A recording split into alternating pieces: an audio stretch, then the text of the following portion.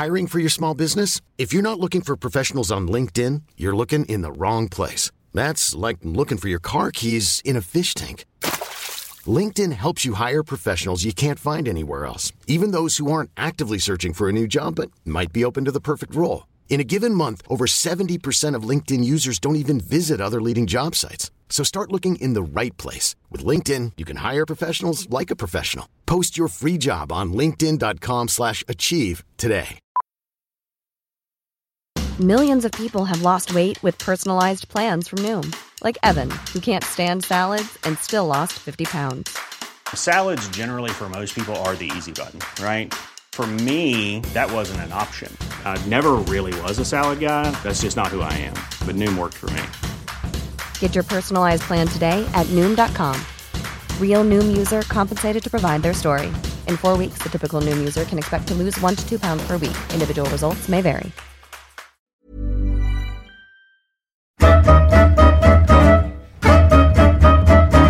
Hallå där! Niklas Holmgren här. Välkommen till Holmgren möter. Han har blivit ligamästare i 2 länder samma år. Han har gjort mål i 2 UEFA-cupfinaler. Han har 5 svenska mästerskap. Han har 2 holländska mästartitlar. Han är holländsk cupmästare. Han har spelat 31 A-landskamper för Sverige. Numera arbetar det före detta Ajax-proffset som fotbollsagent. IFK Västerås, IFK Norrköping, IFK Göteborg var hans svenska klubbadresser. I denna vecka av Holmgren möter får ni träffa Stefan Pettersson.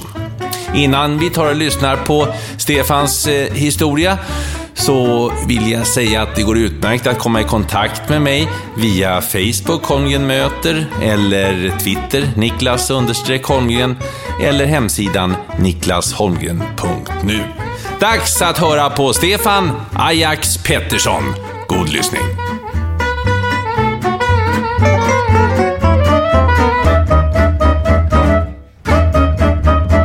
Bengt Stefan Pettersson, född den 22 mars 1963 i Västerås. Fotbollsspelare till yrket under många år.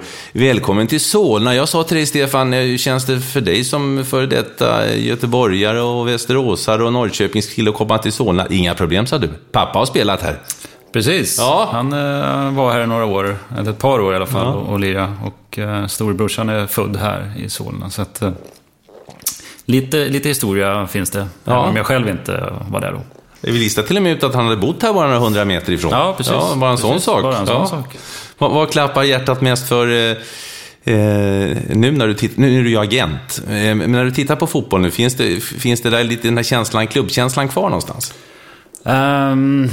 Ja, det gör det ju naturligtvis. I och med att man har framförallt i de klubbar man har varit i så finns det ju någonting som känns naturligtvis. Och man vill att det ska gå bra för dem framförallt. Men mer klappar det nog för att se fotboll som spelas på ett sätt som man gillar. Så har det blivit med åren lite grann. Det är som för kommentatorn då, heja på det laget som spelar bäst. Ja, precis. Du var anfallare, var pappa Bengt också anfallare? Nej, han var försvarsspelare. Ja. Centerhalv, det hette någonting sånt på den tiden. Nej, han var försvarare. Jag har ju varit mittfältare en hel del också, så att det finns väl någon liten försvarsådra någonstans. Vad trivs du bäst då? På mittfältet eller i anfallslinjen? Jag trivdes ganska bra på båda ställena faktiskt. Mittfältsspelet kommer man med lite mer i spel och få delaktig på det sättet, medan man som forward ska få göra lite mål ibland, och det är alltid kul. Så att det spelade mig inte så stor roll. Det var mer i så fall vilken form av fotboll man spelar. Det är lite skillnad mot att spela i Göteborg då än i Ajax till exempel. Och lite olika syn på hur fotboll skulle spelas. Kan du berätta? Fick ni ha mer boll i Ajax? Det är min spontana känsla i alla fall, att det var mer spelande. Ni spelade mer med ett spelande lag.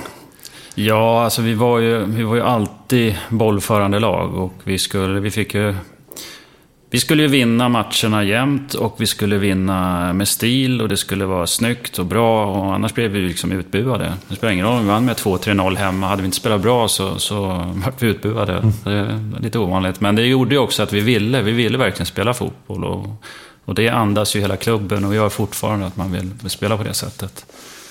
Och det är trevligt att se på, tycker jag. Och det är fantastiskt kul att spela det. Uppvuxen i Västerås på 60- och 70-talet. Ja, hur var det? Det var bra. Jag är uppvuxen i en idrottsfamilj, fotboll framförallt. Mamma spelade handboll. Spelade även korpfotboll på den tiden, vilket är ganska kul. Och det var ju att titta på en hel del. Farsan som sagt spelade fotboll på hög nivå. Storbrorsan höll också på till en viss ålder. Lillbrorsan höll på. Så det var mycket sport. Jag själv höll på med fotboll och basket var mina 2 sporter. Basket höll jag på med ganska länge. Om man nu jämför med hur det är idag så jag var nog en 16-17 när jag slutade med det. Du, ska vi se om jag kan få fram hur lång du är där. Var det därför du slutade? För det blev för kort? Eller? Nej, basketen var liksom, det var ett komplement var det. Men jag tyckte det var fantastiskt kul och tycker fortfarande det är jävligt roligt. Så att och det var bra för mig. Det var nyttigt. Man fick andra färdigheter som man kunde använda på fotbollsplan. Eller som man använde. 1,82, stämmer det? Jag tror jag har växt sen. Har du växt? Du var en gard då, eller? Jag tror jag är 83. Ja, jag var gard, absolut. Spelfördelare. Ja. Men det var aldrig något snack om att det var fotbollen som var nummer 1? Nej, det var det inte. Även om basketen gick jättebra och den var ju stor då på den tiden i basketen, både i skolan och som idrott i Sverige. Det var de, och Västerås var bra med i basketen också, så att många roliga saker med varit med om det också. Västerås är en idrottsstad för dig. Blev det IFK Västerås? Kan du förklara för oss som inte är från Västerås? Det finns ju IFK Västerås och finns det VSK som har varit den mest framgångsrika klubben de senaste åren. Så har vi ju Skiljebo, vi har Franke och nu finns det till och med en syrianska klubb som är bra också. Varför blev det IFK Västerås och hur såg liksom rivaliteten ut? Eller hur ser den ut? Varför blev IFK Västerås? Om jag inte minns helt galet så farsan var ju ledare i Västerås SK och han spelade i VSK också som aktiv. Sen var han ledare och det blev väl IFK på grund av det. Storbrorsan var i IFK också då, så det blev så. Fantastiskt bra ungdomsverksamhet då, ett A-lag som spelade i dåvarande division 1 blir det då. Det var allsvenskan som var i 2 division 1-serier. Och det var ju rivalitet mellan VSK och IFK, helt klart. Och det är det väl, fortfarande är det inte det, för nu är IFK ganska långt ner i divisionerna. Men då var det. Och det var mest på gott naturligtvis. Idag är det väldigt många breddklubbar i Västerås. Det finns ingen riktigt topp, tyvärr. Och vad det beror på, visst är det så skulle de nog ringa. Men det behövs väl att lite ordentligt stöd för näringslivet och att det finns bra ledare, bra organisationer som kan försöka lyfta sporten där. För det är ju en idrottsstad, alltså det finns ju mycket intresse och bandyn är stor och hockeyn, handbollen har funnits. Så att vi borde ha ett fotbollslag som spelar minst Superettan, helst allsvenskan såklart. Ja, är det för att, tror du att det är för att det är för många jämnstora klubbar, att det inte är något lag eller någon klubb som liksom är helt ledande? Är det som är bekymret? Ja, det är det. Helt klart. Och traditionellt så är det ju VSK som har varit med där uppe flest gånger och mest. Men de har haft problem de senaste åren. Hur många gånger har de vunnit Aroscupen? Aroscupen har... Det är en klassisk ungdomsturnering. Det har funnits länge som helst, känns det. Ja, jag vet inte fasen om jag vunnit den. När jag var på så var det fanns det någonting som heter Fotbollens dag, som var en sån här endagsturnering i Västerås som var väldigt stor. Jättekorta matcher, man kunde vinna matcherna på hörnor och såna grejer. Jag tror det var 2 gånger 7,5 minuter och sådär. Fantastiskt roligt att spela. Och den har jag vunnit några gånger. några gånger. Ja, hur var du stjärnan? Var du känd i hela Västerås? Här är Stefan Pettersson, supertalangen. Hur såg det ut? Oj, det har jag aldrig funderat på. Alltså, det gick ju, fotbollsmässigt gick det ju bra hela ungdomstiden egentligen. Jag var med i distriktslag och var med i landslagen och allt det här. Så att jag tillhörde väl dem som det pratades om, säkert. Det gjorde jag. När kom du upp i IFK Västerås A-lag? Jag debuterade som 17-åring. Det gjorde jag. Kommer du ihåg vilka det var emot? Nej, alltså så här. Nej, det gör jag inte. Jag har inte tänkt på det heller i och för sig. Nej, jag törs inte svara på det. Vi får nog googla om det kanske går så småningom. Om det finns. Ja. Men du, i alla fall så bytte du till IFK Norrköping tämligen snabbt efter du kommit upp i IFK Västerås A-lag. Varför blev det Norrköping? Hur såg det ut? Det blev Norrköping på grund av att de anmälde sitt intresse först av lite större lag. Vem var tränare i Norrköping då? Då var det Bosse Axberg och P.O. Nu ska vi se, tappar jag namnet där. Ja, Bosse Axberg var ansvarig. Och sen har Lars-Göran Kvist kom senare från Nyköping. Jag var faktiskt och pratade med AIK också under den perioden. Vilket också var ett jättebra alternativ. Men hade väl fått ett litet band i och med att Norrköping var först. Plus att jag tror att jag var ganska smart då, som hellre valde ett lite mindre lag. Alltså inte storstad utan en liknande miljö som jag var i, vad det gäller stad i alla fall. Men ändå en traditionsrik klubb med stora framgångar och stora spelare och allt det här. Så att det blev dem. Och allsvenskan då var ju tanken. Jag hann väl debutera och så åkte vi då till ligan under igen. Och Norrköping hade väl inte åkt ur på 69 år tror jag då. Så att så blev det. 83 va? Ja, 82 gick jag dit. Vi åkte ur 82. 82. Ja, precis. Och då kom jag ju tillbaka till och spelade mot IFK Västerås och Västerås SK i samma serie. Hur var det då? Att möta kompisarna i det här? Varför flyttade du för? Det var... Ja, vad ska jag säga? Visst, man kanske förväntar sig att man får höra lite gliringar. Men å andra sidan så vände jag på det och skulle visa dem. Liksom, och det jag tror jag gjorde... Vi slog VSK med 4 mål och sådär, gjorde alla mål och såna grejer. Mot IFK Västerås gick det också bra. Och vi sprang ju igenom den där serien med Norrköping. Och var väl skytteliga topp och allt. Och vi gick upp igen. Och det var skönt. Innan vi springer, hur var du i skolan förresten? Vad var favoritämnet förutom jumpa eller var det idrott? Vad det hette på den tiden? Idrott gillar väl alla som håller på med idrott. Det gick bra. Matte tyckte jag var kul. Det gick ganska bra. Engelska. Så att jag hade väl hyfsat medelbetyg. Någonstans mellan 3,5 och 4 eller vad man har, eller det man hade då. Ja, det är bra, alltså för att vara fotbollskille. Ja, nu kan jag knappt hur betygssystemet fungerar trots att jag var barn. Men det var väl där någonstans. Lite över medel, så jag tror. Ja, du är på holländska också. Vad säger du? Du är bra på holländska också. Ja, det fixar jag fort. Det gör jag. Hur är det svårt? Alltså det går ju att förstå alltså vad de pratar om. Pratar de om bilen så går det ju att snappa upp vad en holländare pratar om. För ämne inte så att det är exakt vad de säger. Gick det kvickt för dig att plocka upp språket? Det gick ganska fort. Men det beror också på, vill man göra det så lär man sig det. Och när man bor i ett land så är det naturligtvis mycket lättare. Det tog mig... Jag bestämde mig efter ett halvår att jag skulle sluta med engelska. För de är duktiga på engelska där nere. Och det går ju att klara sig bra på det. Så det kan jag brukar säga ett halvår. Sen fixar jag det liksom. Man lär sig... man hör ju inte det språket så ofta här hemma kanske. Men när man väl lär sig hur de uttalar saker och ting, då förstår man ju mer. Läser du en tidning eller läser du en text så då förstår du ännu mer. Som icke-holländsk pratande då. Men det är kul också. Det är kul att kunna ett språk. Det är kul att hänga med när de snackar. Och i omklädningsrummet, nu är det ju kanske fler utlänningar i de här lagen. Men då var vi inte så många, så att det vill ju till att man förstod vad de snackar för skit om än.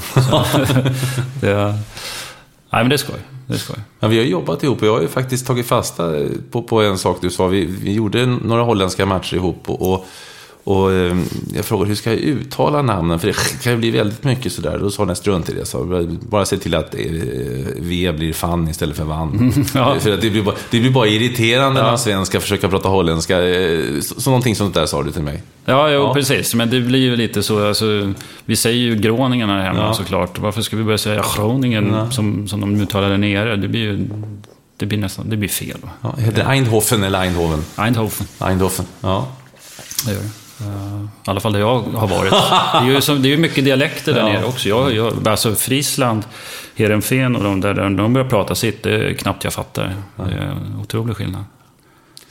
I Norrköping är vi nu och ni åkte ur och sen tog ni er upp. Och så mitt under 1984 så flyttade du till IFK Göteborg. Ja. Helt vansinnigt. Ja, mitt under säsongen, på den tiden var inte det vanligt. Nej. Berätta. Nej, det blev ju så att Göteborg kontaktade mig och ville att jag skulle komma över. Och mitt kontrakt hade gått ut. Och jag tyckte att jag hade fullgjort det jag hade åtagit med Norrköping. Och IFK Göteborg lockade ju oerhört då. Det var ju storklubben och bara en massa landslagsfolk överallt. Och spännande som bara den. Men de kom inte överens, klubbarna. Och då riskerar man ju att bli ettårsfall, som det hette. Man kunde bli avstängd och inte få spela fotboll på ganska länge. Och de kom inte överens, så det drog ut på tiden. Och för mig gjorde det inte så oerhört mycket. Jag låg i lumpen då, i militären i Linköping. Så att jag hade ju det och skött. Jag åkte runt och tränade lite med olika Örebro och vad heter det? Ja, vad var jag mer? Jag tränade lite med Norrköping också, men det störde mig inte så oerhört mycket. Jag trodde att det skulle lösa sig, och det gjorde det sen mitt i sommaren, så kom de överens då. Så från augusti eller något sånt här 84 så blev det Göteborg. Hur såg det ut då? För då hade ju IFK Göteborg 82 haft sin fantastiska resa till UEFA Cup-segern och halva laget hade blivit proffs ute i Europa. Svennis hade försvunnit. Hur var det att komma till Göteborg och den atmosfär som rådde där då när du kom 84? Det var fantastiskt. Alltså kamratgården och känslan att vara i den här klubben, den var ju stor. Flytta till Göteborg som stad också, jättespännande. Och det var ju många bra spelare kvar naturligtvis. Och IFK skulle ju vinna allting hela tiden. Sen fick jag inte spela så mycket 84 när jag kom. Jag satt mest på bänken under den hösten. Ja, du fick ett SM-guld i alla fall. Ja, det fick jag. Det hann jag ju med, men jag tror han använde inte så många spelare alls det året. Var Gunder Bengtsson då, eller vem var det som Björn Westerberg. Björn Westerberg, man hade byta bort Gunder också. Ja. Björn Westerberg som kom, ja. Så att, Gunder var ju efter. Efter. Björn var inte så länge. Nej, jag kan inte exakt vilket år det var, men han använde inte alls många spelare det året. Nej. Men det, alltså idag när man tittar på, när nu gör det jobb jag håller på med, försöker tala om för unga spelare hur de bäst ska kunna komma någonstans i karriären, så jag själv var ju nästan dum som gick till ett lag där det bara var landslagsmän i den åldern och med den erfarenhet jag hade. Men till slut gick det ju bra. Ja. Så att, allting är individuellt, men idag kanske man skulle titta på det på lite olika sätt. Skulle du varit kvar i Norrköping då, menar du, eller? Ja, alltså om jag skulle råda mig själv idag så hade jag nog säkert kunnat säga att kör kvar ett år till och få mer med i ryggsäcken innan du tar det här steget till en stor klubb. Det rådet skulle jag kunna ge då. Sen är det en massa andra parametrar som spelar in vad som är bra och dåligt. Men Du var 21 år när du kom till Göteborgskamraterna. Ja. Hur var stämningen då? Hur mottogs du som, jag menar, inköpt stjärna? Och det var ju mycket rubriker alltså på den tiden. Vi ska säga det för de som inte var med då. Det var en stor sak, den här att du flyttade och att det blev klart att du kom till Göteborg. Det var en happening. Ja, alltså så kanske det var. Men jag kände mig absolut inte så. Jag tror inte att de andra upplevde mig så heller som en stor stjärna. Det fanns tillräckligt med bra stjärnor i laget då. Och jag kom från ett lag som har spelat en division ner. Jag var med på landslagsturnén där var jag innan i och för sig då. Men jag kände inte det trycket att jag var någon slags stjärna på något sätt. Utan mer att jag beundrade de som var där. Vilka beundrade du mest då som var där? Du kommer ihåg laget som var där, ja. Jag gör det. Jo, det gör det. Nej, men det fanns ju många. Det är bröderna Holmgren och Fredriksson och Wernersson och de här. Alltså det var ju spelare som man såg upp till och bara få med och träna i den här miljön. Fantastiskt. Var de stränga mot dig när du kom och talade om att Stefan, nu är det Göteborg och nu gör vi på det här sättet? Var det riktiga kulturbärare på det sättet? Nej, en god gubbstämning är ju, eller var ju i alla fall. Men samtidigt så fick man ju veta vart man har hamnat, framförallt på träningsplan. Där var det full rulle. Mats Gren kom samtidigt också. Just det, från Falun, va? Ja, från Falun. Och slog sig fram där också. Nej, men så var det. Jättebra stämning i hela klubben. Anders Bernmar som karismatisk gammal ledare som tog hand om allt och alla. Så att, det var en underbar miljö att komma in i. Och det blev som sagt det blev SM-guld direkt, även om du kände att du inte spelade någon ledande roll i det lag, och du kom ju dessutom mitt under säsong. Ja, nej, någon ledande roll fyller jag säkert inte, men man är en del av det ändå.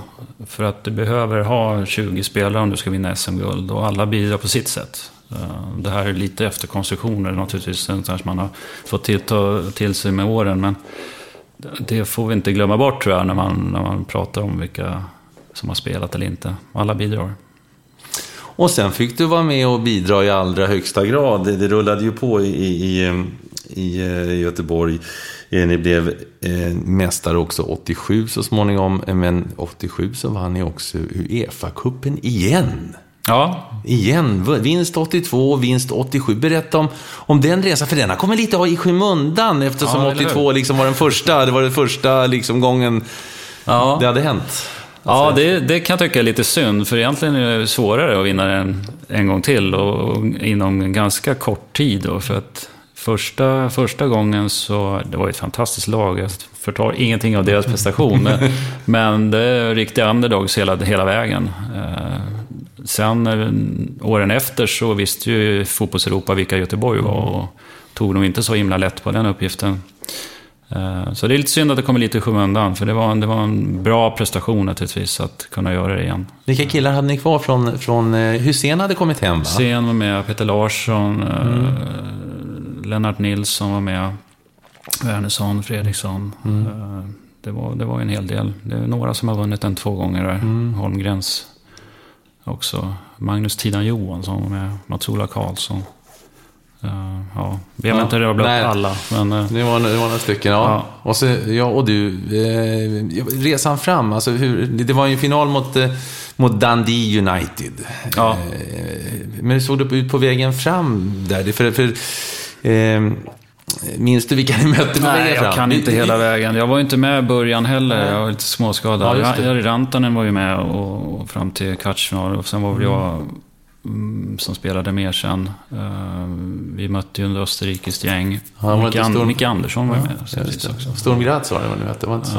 Eller? Var det? Ja, Tirol, skit. Strunt samma. Och Inter då. Inter.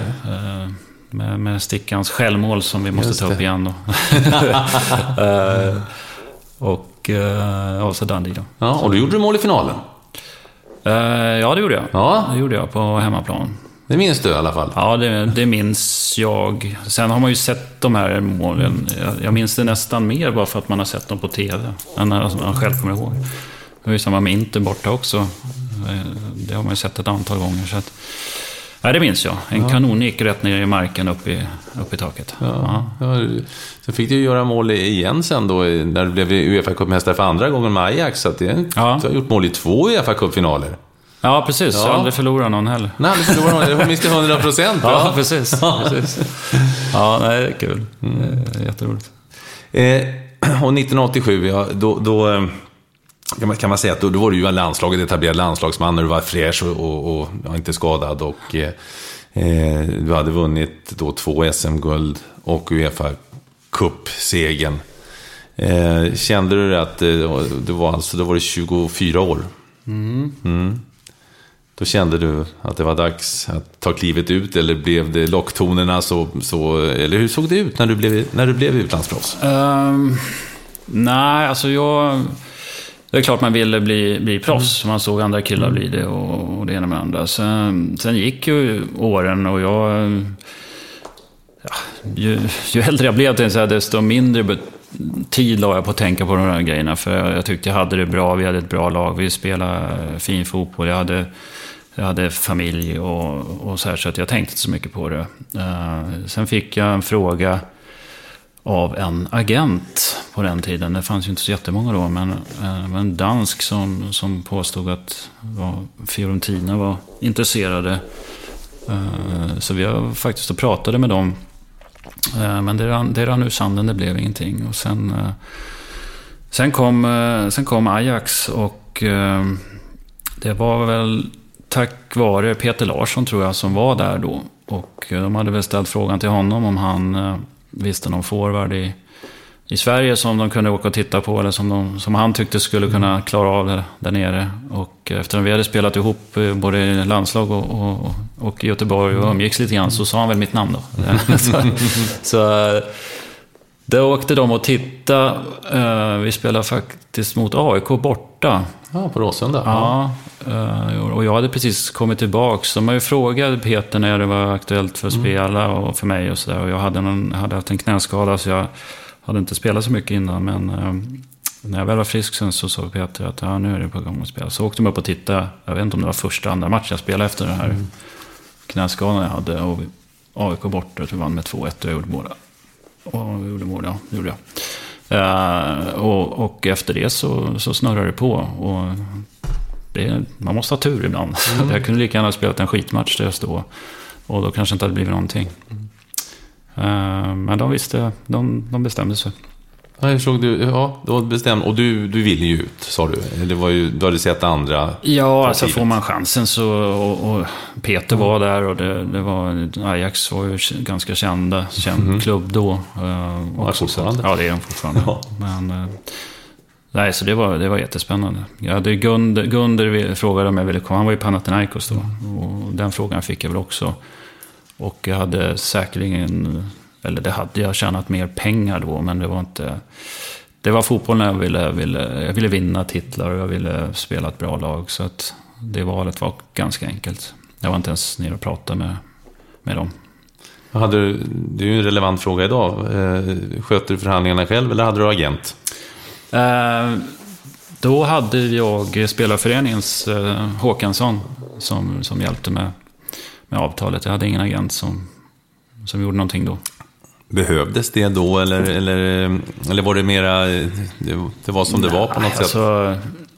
Det är klart, alltså, i efterhand så kanske det hade varit bra om det varit någon utomstående. Nu var ju Håkansson med, men senare när jag gjorde förlängningar och grejer så kanske det hade varit bra om någon annan hade suttit där. Men jag gjorde det själv och jag tyckte jag var nöjd och glad och hade inget.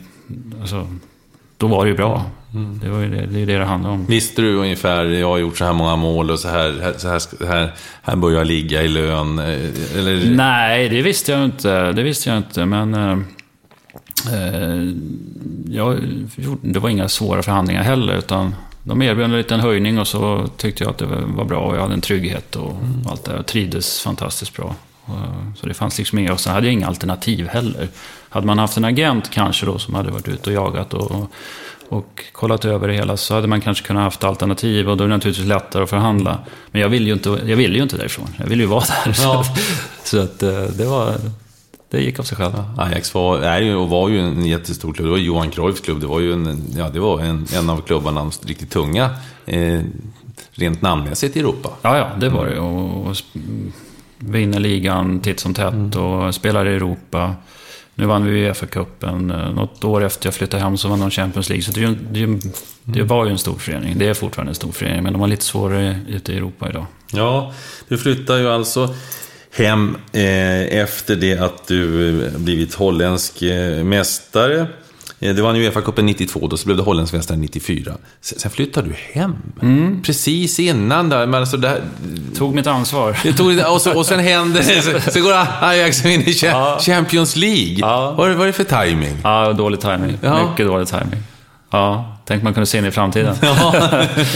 Nej, men det var väl lite läge av många olika anledningar att flytta hem. Och efterhand, jag kunde ha varit med där kanske, men det är inte säkert att jag hade spelat heller. Så att Berätta om det laget ni hade då, som du fick uppleva mycket utav då innan du flyttade hem. Det var ju hela den här perioden, under alla år jag var där, så var det ju många bra spelare som var samtidigt med mig och som passerade och gick vidare. Berätta.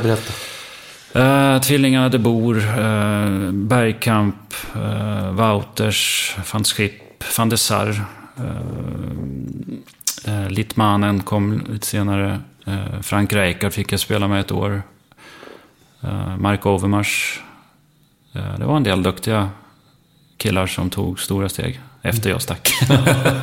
Ja. Hur var skillnaden då? För IFK Göteborg var ju en stor klubb med svenska mått mätt, och är en stor klubb med svenska mått mätt. Men om vi pratar då hur det såg ut på runt 90-talet där, början 90-talet. Om du jämför det med Ajax, hur var skillnaderna? Hur var kulturkrocken för dig, så att säga? Eller var det någon kulturkrock?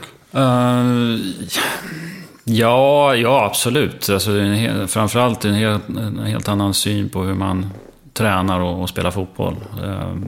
Det var ju definitivt. Jag brukar väl säga att det var där nere jag lärde mig hur man ska spela fotboll.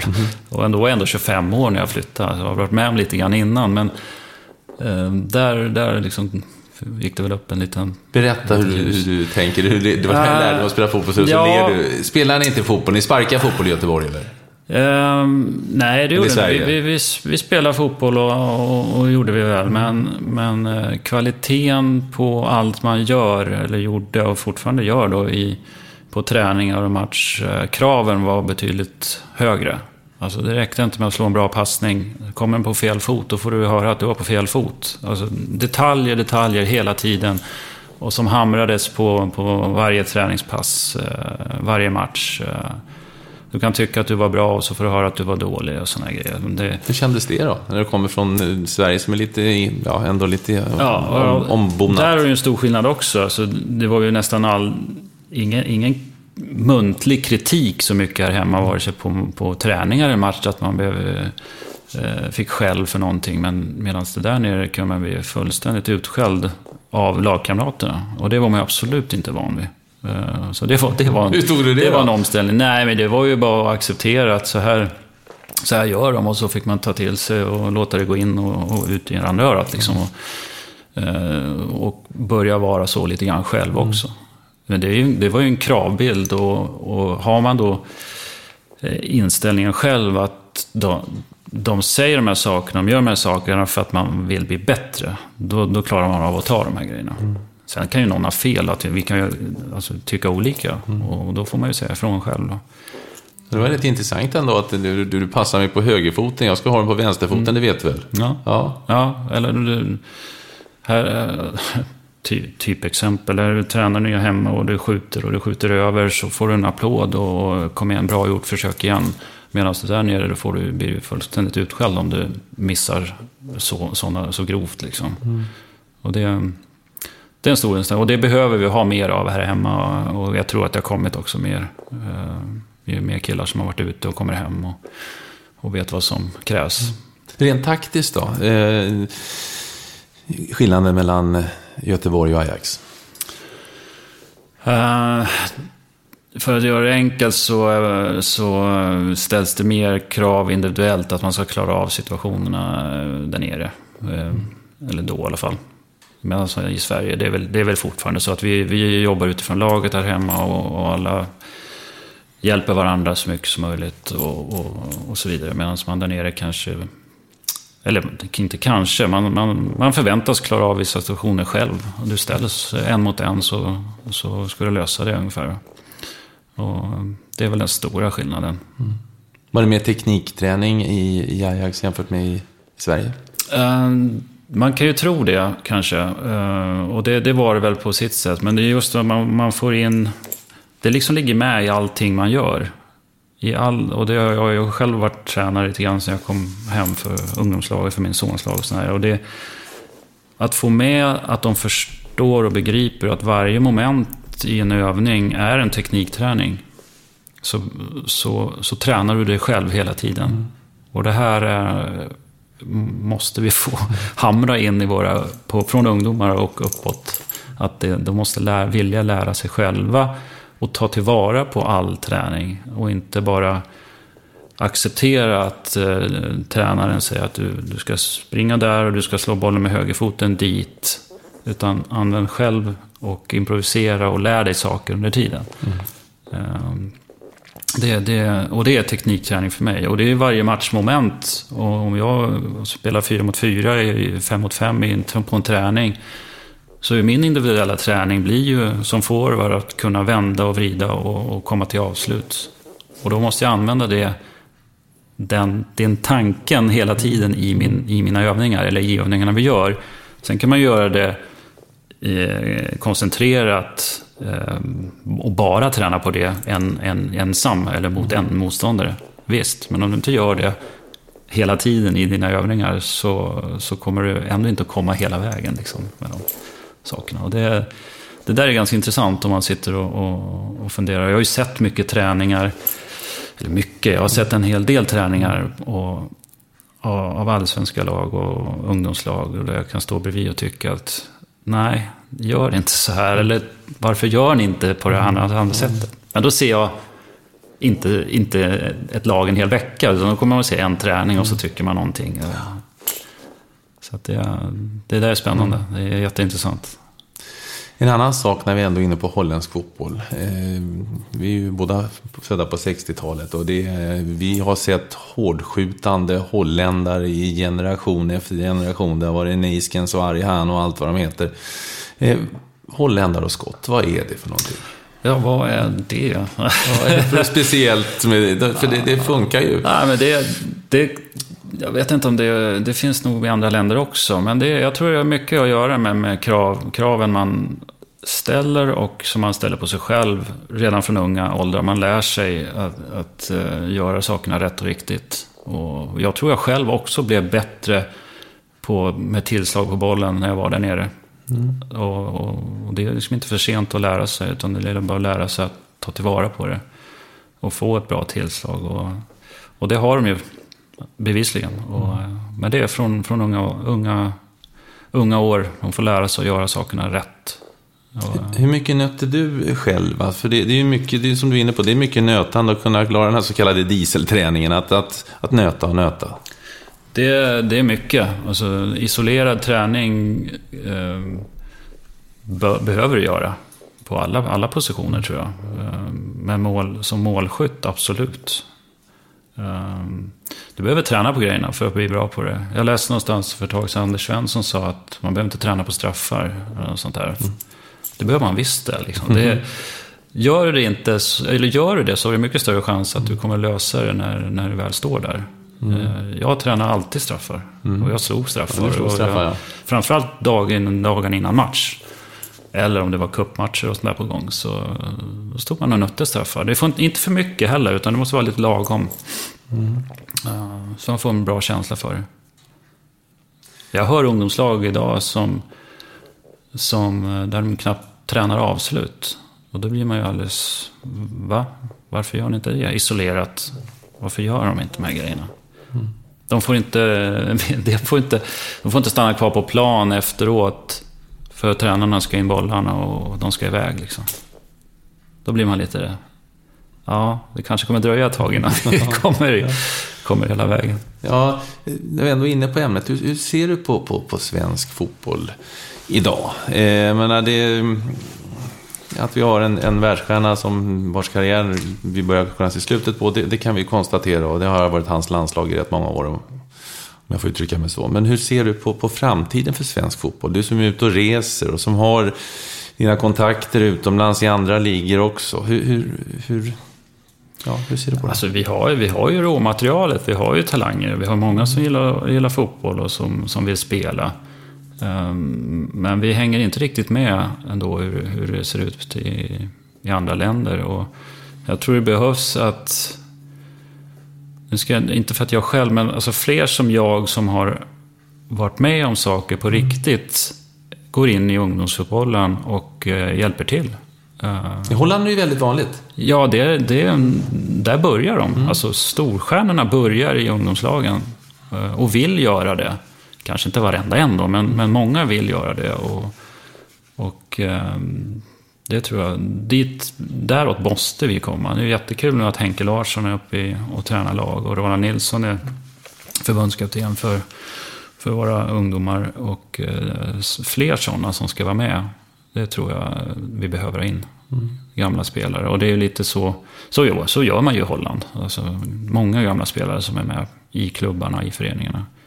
Det blir mer här också, men jag vill ju att de ska stå på plan med ungdomarna. Och hoppas att det kan bli så. Det har väl lite med resurser och egen vilja att göra också, naturligtvis. Men få upp statusen lite på det jobbet, för det är där vi lägger grunden för det. Och det behöver vi. Finns det någon speciell typisk holländsk fotbollsfilosofi? Jag menar, totalfotbollen uppfanns ju av holländare, och den är ju, det pratar vi om och minst tillbaka på, att alla skulle kunna spela överallt. Finns det något speciellt holländskt drag som du ser det? Jag vet inte om jag ska säga att det finns ett speciellt holländskt. Det är väl just det här att man ska klara av att spela på alla positioner i princip.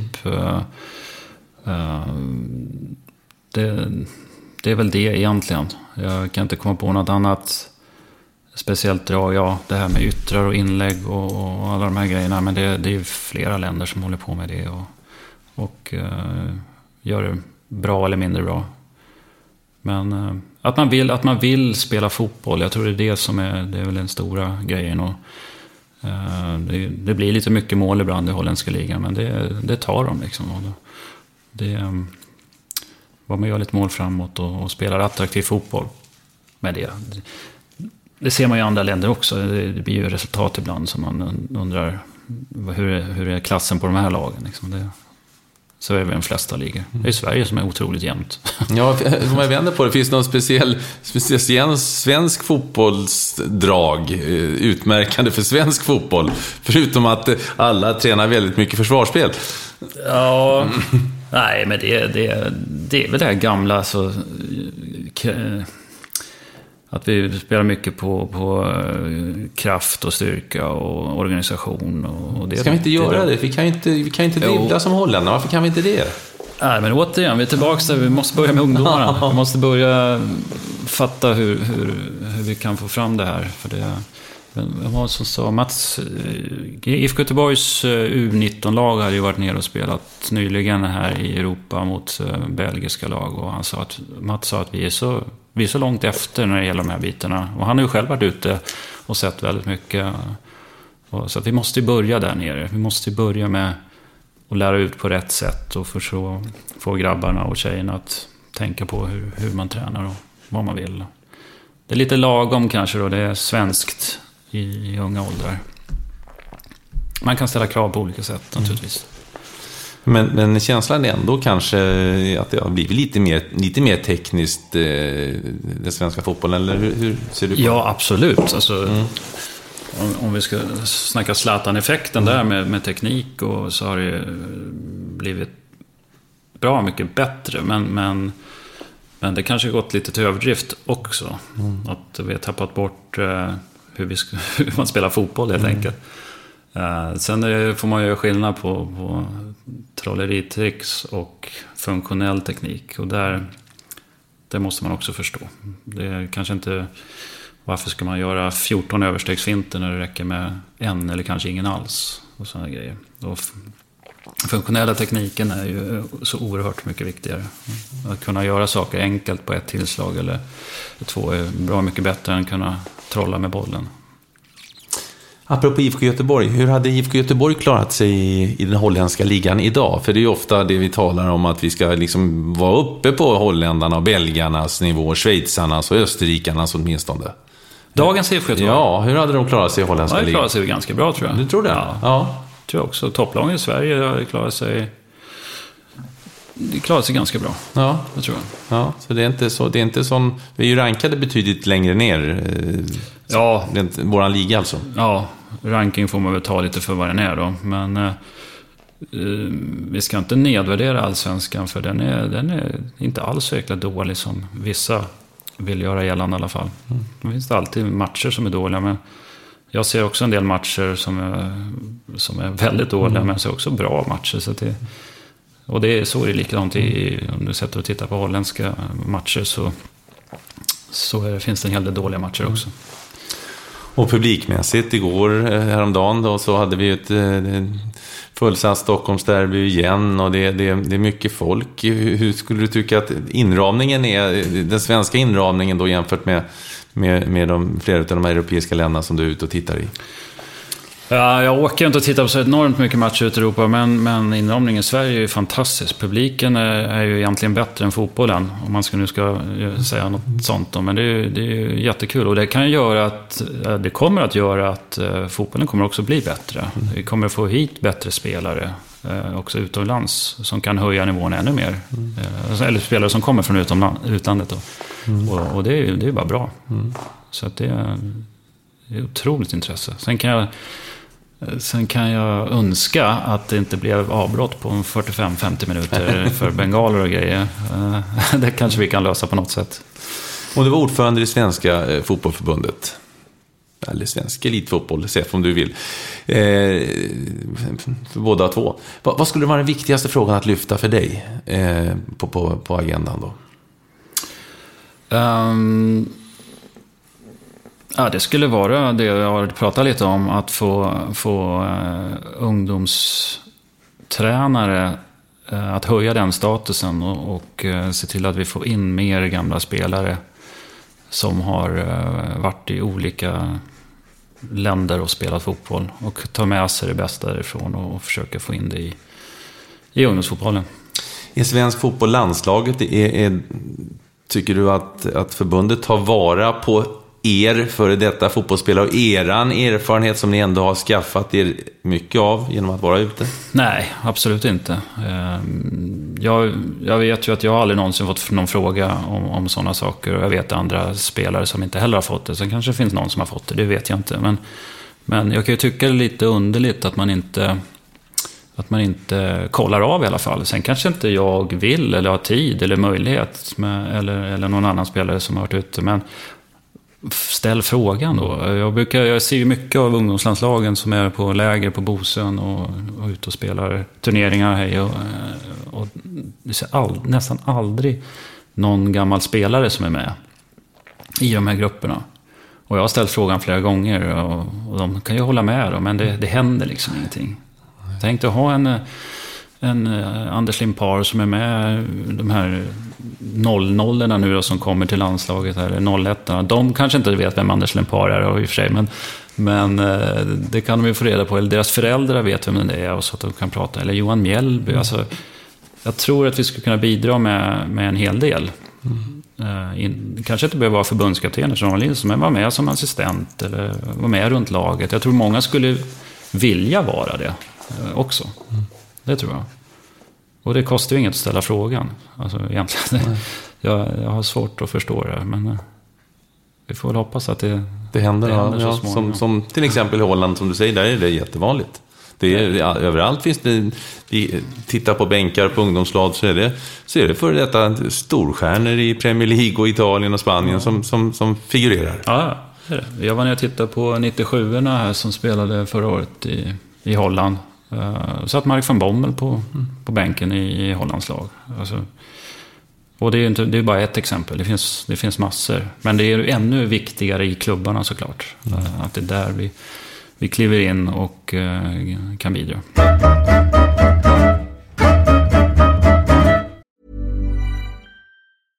Hiring for your small business? If you're not looking for professionals on LinkedIn, you're looking in the wrong place. That's like looking for your car keys in a fish tank. LinkedIn helps you hire professionals you can't find anywhere else, even those who aren't actively searching for a new job but might be open to the perfect role. In a given month, over 70% of LinkedIn users don't even visit other leading job sites. So start looking in the right place. With LinkedIn, you can hire professionals like a professional. Post your free job on linkedin.com/achieve today. Hold up. What was that? Boring. No flavor. That was as bad as those leftovers you ate all week. Keke Palmer here, and it's time to say hello to something fresh and guilt-free. Hello Fresh. Jazz up dinner with pecan-crusted chicken or garlic butter shrimp scampi. Now that's music to my mouth. Hello Fresh. Let's get this dinner party started. Discover all the delicious possibilities at hellofresh.com. Wow. Nice. Yeah. What you're hearing are the sounds of people everywhere putting on Bombas socks, underwear, and T-shirts made from absurdly soft materials that feel like plush clouds. Yeah, that plush. And the best part? For every item you purchase, Bombas donates another to someone facing homelessness. Bombas. Big comfort for everyone. Go to bombas.com/ACAST and use code ACAST for 20% off your first purchase. That's bombas.com/ACAST. Code ACAST.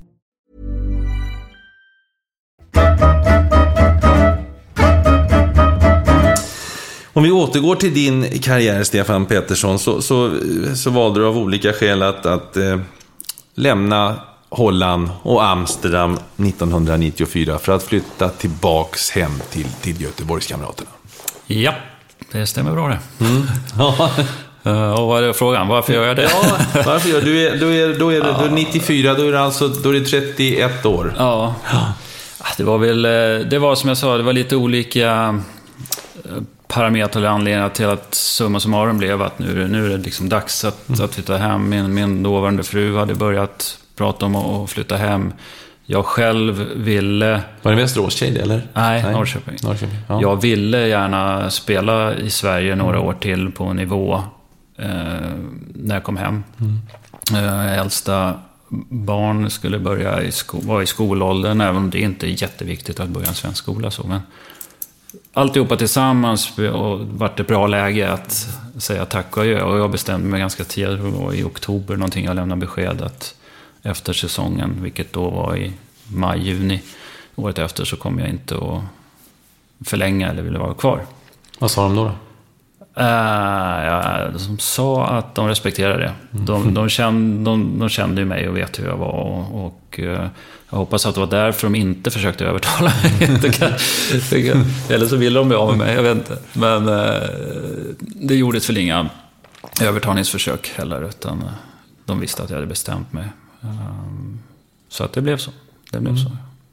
Hur var det att komma hem då efter 6 framgångsrika år i ett av Europas absolut tyngsta lag, att återvända hem till Sverige?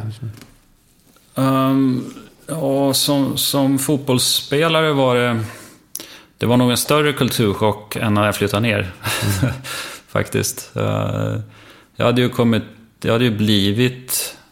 ju levt i den här fotbollsvärlden i alla fall i 6 år, inte jättelänge, men det är tillräckligt länge för att man tar till sig sättet man tränar och spelar på. Och så komma hem till en omgivning där det inte spelar så stor roll, kändes som hur det gick på, man dunkar rygg och ungefär så bra, du sköt över, det gör ingenting, försök igen. Den jargongen var ju helt annorlunda mot vad jag har haft de senaste åren, och det hade jag oerhört svårt att acceptera. Så att det gick. Skämde du på många då när du kom hem? Alltså hade du den där holländska herrementaliteten? Ja, jag var säkert mer än vad jag var när jag åkte. absolut. Men jag var ju också lite äldre. Jag var i alla fall 31 och någonting lär man sig vid åldern även om man är hemma. Så att, det gjorde jag väl kanske lite grann då. Men jag hade svårt med mentaliteten. Hade jag. Och det gick ju ut över mig själv också till slut. Att jag inte presterade tillräckligt bra enligt tränaren i alla fall. Så jag var både på bänk och på läktaren någon gång så här. Även om jag inte höll med om det själv då, men det spelar inte så stor roll. Det är tränaren som bestämmer. Så det hade jag svårt med ända tills jag bestämde mig för att jag får anpassa mig till den här gruppen, och för att jag kan inte få hela gruppen att anpassa mig, alltså till mig, för det blir ju det blir fel. Och när jag väl accepterade det och tränade ut efter det och inte la för mycket energi på de här sakerna, så gick det också bra i fotbollen, och det stämde på plan igen. Ja, det blev guld 94, 95 och 96 allsvensk guld. Det kan nog stämma det. Ja, hur såg den tiden ut? Vilka och tränarna ni hade då, och spelarna som passerade revy. Det var ju fina tider det där för Göteborg, och det var ju Champions League, och det var, berätta. Ja, det var ju med Jesper Blomqvist, Andreas Andersson och Alex Andersson och allt vad de heter. Det var en fantastiskt kul tid. Ja, Champions League-matchen var ju enormt roliga. Vi var bra också. Vi gjorde inte alls bort oss på något sätt. Så hade ni Roger som tränare, va? Roger var tränare. Roger Sesson. Ja, han var noggrann, vet jag. För jag har ju pratat med Jesper och flera andra från Drönnet in. Han var minutiös. Ja. Det var en väldigt duktig organisationsmässigt och ordning och koll på grejerna. Absolut. Men den andra delen var inte riktigt så som jag tyckte att man skulle bedriva träningar och inställningen till det. Ja. Men det är det svenska sättet att vara. Du menar att det taktiska var bra? Allting var jättebra, men just det här med noggrannheten, se till att kvaliteten hela tiden är... Som man tränar, spelar man, heter det? Absolut. Är det du menar på? Så det finns undantag av spelare som kunde vara ganska dåliga på träningarna, men alltid leverera på match, men de är oerhört få. Men kan du nämna några sådär som du kommer upp som var liksom körde det? Ja.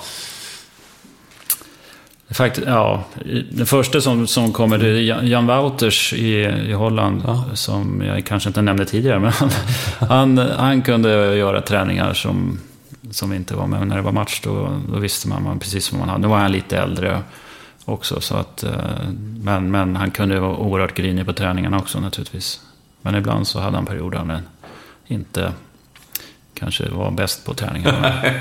Men på matcher så var det. Ja. Och det är väl en som har skällt mest, tror jag, på alla. Fantastiskt bra kille på alla sätt. Ja. Om du jämför då den här första Göteborgstiden 84 till 88 med den andra sessionen 94 till 98, hur blir din jämförelse då? Det var svårt. Alltså båda sessionerna var ju bra. Bra killar. Det gick bra på plan. Det var något år vi hade lite svårt där i andra svängen. Men jag tyckte inte det var någon större skillnad på Göteborg att vara där. Det var nog jag själv som hade förändrat mig. Eller fått min syn på hur man ska spela fotboll förändrad. Men stämningen var bra, andra svängen också, absolut. Även om det blir annorlunda, för det är ju personrelaterat. Man har du Glenn Hussein du vet ju hur han är, och Torbjörn Nilsson och alla de här. Och är de inte med, det är ju andra killar som tar mig på ett annat sätt. Sen blev det ju mer och mer seriöst kanske. Vi var ju inte heltidsprofessionella när jag var där första gången. Vad jobbar du med då vid sidan? Jag var på bank. Jaha. Jag var på bank. Jaha. Ja, körde lite back-office-grejer där. Ja, du gillar ju matte, sa du. Ja, precis. Ja. Räkna pengar. Nej, men det var ju, det är också en stor skillnad. Man jobbar från 8 till 2 och sen tränar man fotboll. Och när jag kom hem så var man ju heltidsproffs. Så det var ju en stor skillnad. Och pengarna hade de förändrats mycket då jämfört med... Det var ju, jag vet ju det, många ishockeyspelare vittnar ju om att den där tiden då, mitten på 90-talet, då smällde det bara till. Ja, men vi kunde ju leva på fotbollen i Sverige då. Det kunde man ju inte innan då, eftersom vi jobbade samtidigt. Så det var ju en stor skillnad. Och ja, du fick vara med och vinna, alltså sammanlagt blev det 5 stycken SM-guld med IFK Göteborg. 84, 87, 94, 95, 96. Och sen spelade du fram till 98, men du hade problem med knäna. Ja, jag fick ju ett korsbandsskada till och jag försökte 89 att komma tillbaka, så jag var väl hyfsat igång på träningen på sommaren 99. Men jag körde någonting, nu ska jag känna efter hur det känns ordentligt. Och jag kände att knät kommer inte att palla. Då valde jag att kliva av och sluta. Jag kanske kunde ha klistrat på ett år till. Det var 36 år. Jag var 36. Jag tror att jag var äldst i Allsvenskan. Jag var bland de äldsta. Men du ville spela, du tyckte om att spela som jag hade spelat fortfarande om jag hade bara... Det var sån kärlek alltså. Det var inte så att du inte visste vad du skulle göra så du köpte ett år tidigare. Nej, absolut inte. Jag gillar att träna. Jag tycker det var kul att träna. Jag tycker det är kul att gå till träning. Jag tycker det var roligt att spela matcher. Det var det roligaste jag visste. Och det är ju fortfarande... Jag hade säkerligen... Hade kroppen varit helt så hade jag kört på några år till. Absolut. Jag tycker det är roligt. Jag tycker det är fortfarande kul. Även om jag inte kan spela fotboll nu så är det ju härligt att ställa sig på plan och kicka lite boll. Vad hade du för innan vi avslutar förresten den här fotbollsbiten så måste vi... Du har ju haft timing i vissa lägen. Alltså 5 SM-guld, 2 UEFA Cup-triumfer. Men du har haft lite misstiming också, va? Du slutade i landslaget 93. 94 så åker de och gräver guld i USA. Du slutar i Ajax 94, 95 så vinner de Champions League. Om man tittar på landslagskarriären, för det blev alltså 31 landskamper, 4 mål totalt. Jag har för mig att det var 5 mål, men jag har läst... Nej. Jag säger inte att det är fel. Jag kan säkert ha fel, men jag har för mig att det är 5. Men det spelar ingen roll. Ja, man kan ju kalla det misstiming om man tittar på de 2 grejerna. Sen kan man ju titta på de andra 10 grejerna som var bra. Så. Men landslaget slutade jag ju inte i, utan där fick jag ju inte vara med.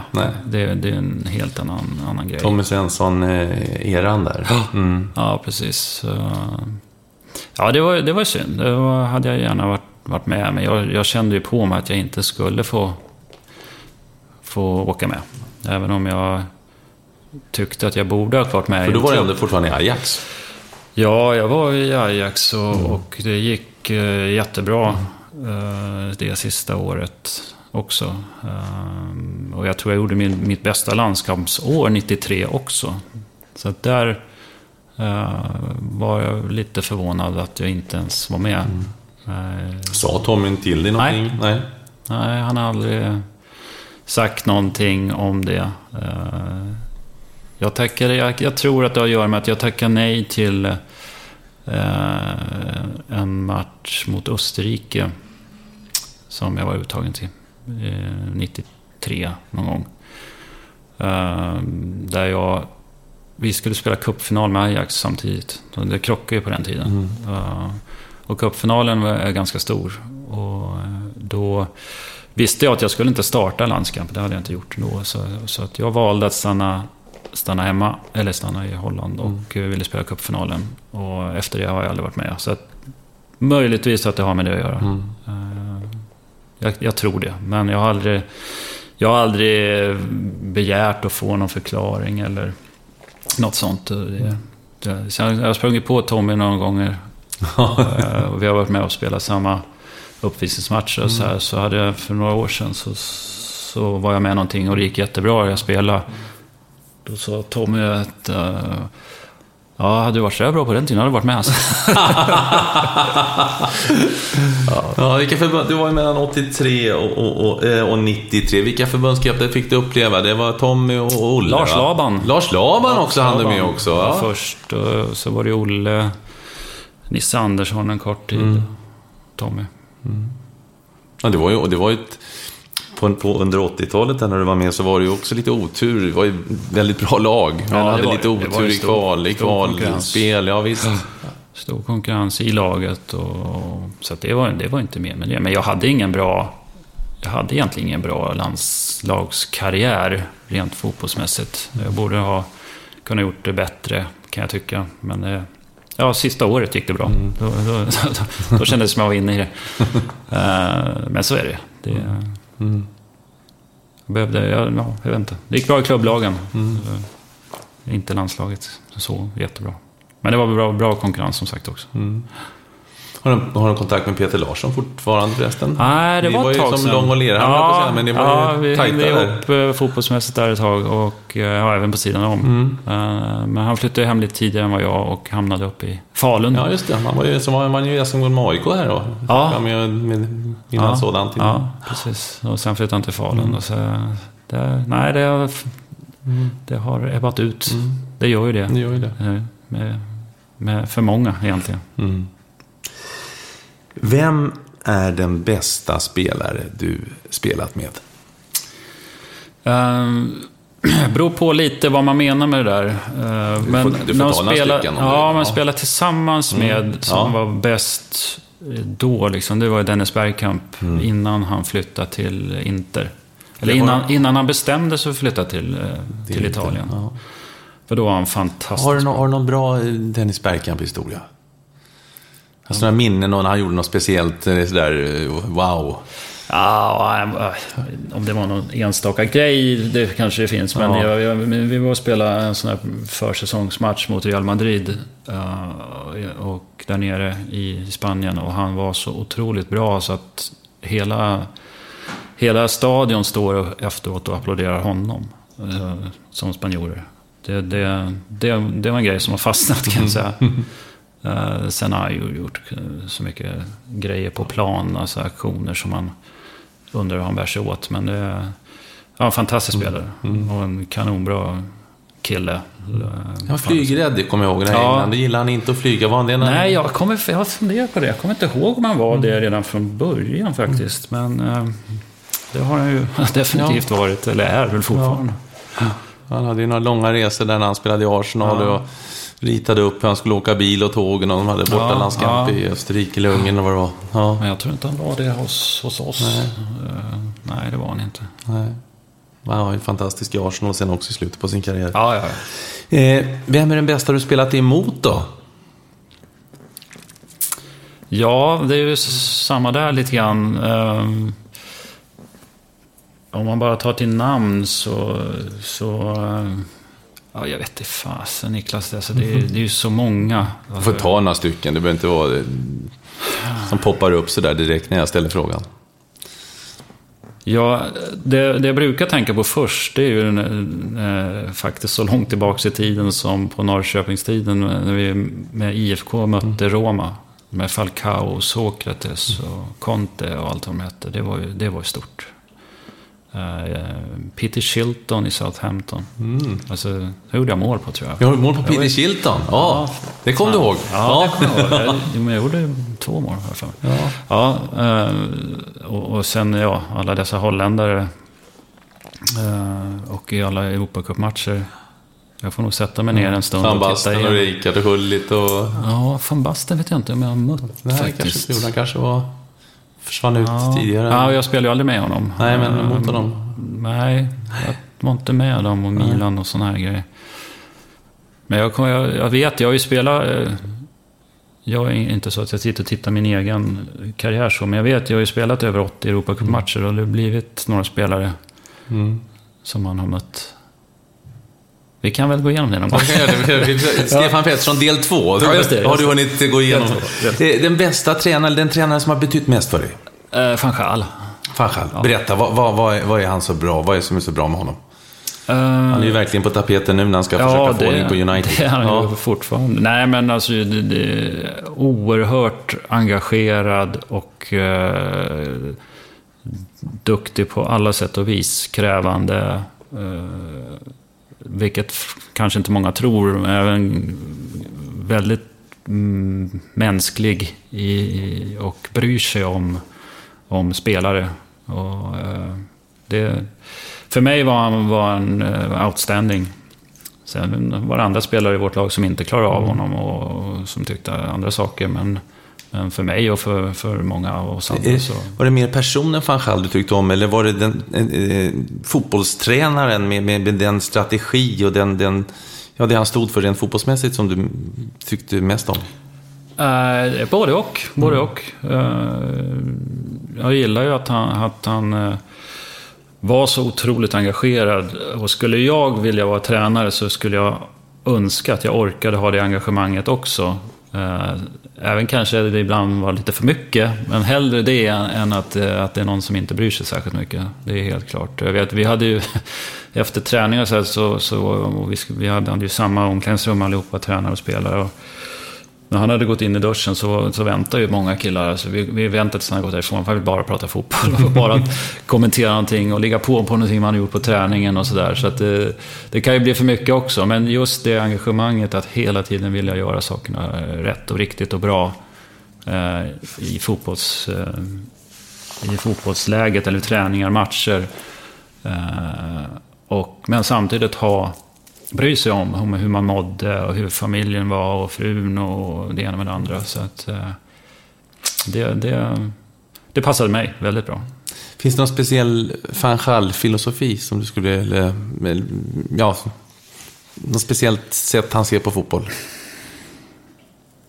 Nej, det är så han sätter ju laget först och främst. Det är ju helt klart. Men samtidigt så i gruppen och i laget så man ska utföra den uppgift man har fått. Det är väl hans filosofi, om man ska säga. Sen har man alla möjligheter att improvisera utifrån den ramen hur man ska agera, men gör din uppgift och för laget. Och det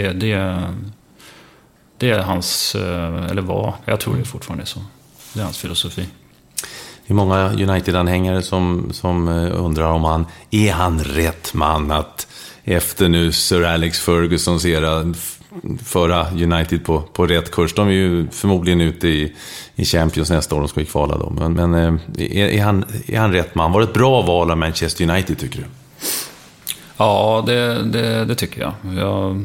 Om man ska ge någon chansen att ta det här laget så tror jag han är absolut rätt. Men han behöver få tid på sig också, och det verkar han ju få. Att han får med sig alla på banan. Att jobba på det sättet som han gör. Och sen kommer det, som jag sa, det kommer finnas spelare och säkert ledare också som inte klarar av honom. Och då får man hoppas att de är i minoritet. Då, så att, är det fan så rak och krävande? Eller? Ja, oerhört rak och ärlig och rätt fram.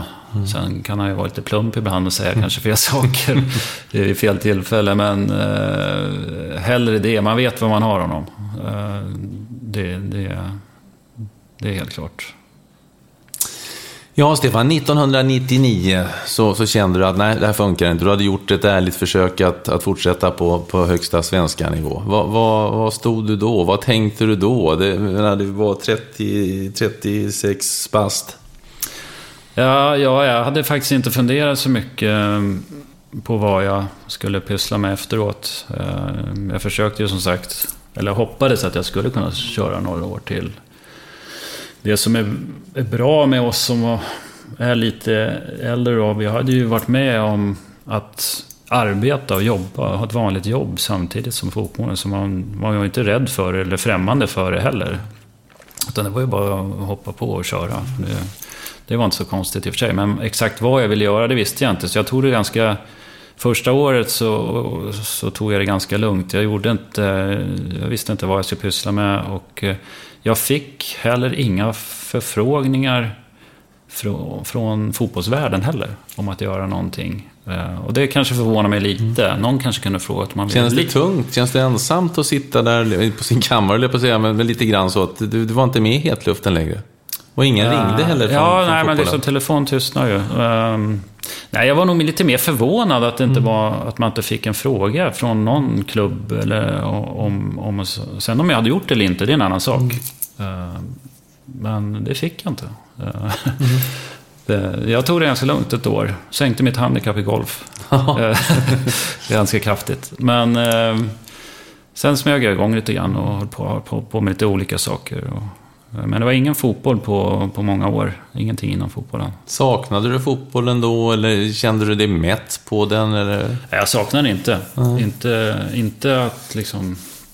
Jag saknade att träna och spela och allt det här. Men jag gick inte och såg mycket fotboll. Det gjorde jag inte. Nej. Hur kom det sig att du blev stockholmare? För du bor ute i Täby, eller var bor du någonstans? Åkersberg, ja. Österåkers kommun. Ja. Min fru kommer därifrån och hade kamperat med mig ihop i Göteborg i många år. Men kände väl att det inte riktigt var hennes ställe. Så att vi flyttade upp hit. Jag har ju flyttat ett antal gånger och har inga problem med det. Jag brukar kunna anpassa mig ganska bra. Så att vi flyttade upp till Åkersberga 2004. Ja. Hur träffade du frugan då, nuvarande? Hur träffade jag? Det är en lång story via.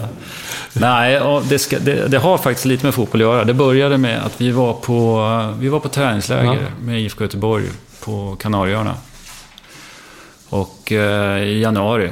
Så att säsongen var ju inte igång med matcher och sånt. Så att vi hade ju ibland lite frikvällar. Och vi var på ett ställe som heter Costa del Sol. Jaha. Och Kanarieöarna, där det var där Lill-Babs var och spelade. Faktiskt. Och vi hamnade där, och så hamnade man i baren där, och då kom musikerna som var och spelade med Lill-Babs där, hamnade vi i slag med och satt och pratade mycket. Och jag var ju singel då och frånskild och fick bra kontakt med dem, och vi höll kontakten även hemma här sen i Sverige. Och då var de killarna, musikerna var i Göteborg på turné med Povel Ramel. Och jag träffade dem ofta efter deras spelningar, och vi hade kul i Göteborg. Och en av dem som jobbade med Povel då var min nuvarande fru. Så att vi såg så där, och sen såg vi de här musikerna till att det skulle bli vi också. En viss jargong. Det påminner mycket om fotbolls- eller idrottsvärlden, hur man umgås. Så det var en fantastiskt rolig tid. Jenny Parnevik. Ja. Apropå golf och så också. Apropå golf, ja just det. Det är efter det jag har slutat. Har du slutat? Det har varit jobbiga familjegolfer. Ja, har det varit det? Nej, det kunde jag blivit. Jesper tuff mot dig i golf när han blev han försökte lära mig någonting, och det gick bara sämre och sämre. Så att, det var väl inget bra. Vad har du för handikapp idag då? Nej, nu har jag ju slutat. Jag vet inte vad jag skulle kunna klara idag. Vad hade du när du la då? Jag hade 10 var jag nere på. Under det här året som jag tog efter så gick jag väl från 25-26 ner till 10. Men nu är jag nog 18-19, kanske. Jag har inte spelat på... Jag har spelat en runda om året de sista 5 åren kanske. Du sa det, du hade lite småskubb då efter du hade slutat karriären. Och sen så 2007 då hamnar du alltså i en agentsvängen via Peter Wallén då, som är känd inom hockeysvängen så att säga. Han jobbar med ishockeyspelare. Hur såg det ut då? Eller, vad hade du hållit på med under tiden emellan där? I början så jobbade jag lite med event via ett dotterföretag till Hello Sweden som också är mycket involverad i idrotten då. Sen höll jag på med konstgräs faktiskt under ett antal år. Och sen konstgräs eller naturgräs? Naturgräs, alla dagar i veckan. När det gäller arenorna, huvudarenorna. Konstgräs är ett fantastiskt bra alternativ. Men sen flyttade jag upp hit och och höll på med konstgräs något år till, var ett Göteborgsföretag. Och sen så slutade jag med det och hoppade på John Bauer fotbollsgymnasium uppe i Åkersberga. Han drog igång och frågade mig. Då det var Jonas Terns gäng som skötte fotbollsbiten där. Så jag hjälpte till där under ett par år. Sen blev inte det riktigt så bra som jag hade hoppats. Och då slutade jag med det och slutade med konstgräs som sagt. Jag såg lite mitt emellan igen då och visste inte riktigt vad jag skulle fortsätta pyssla med.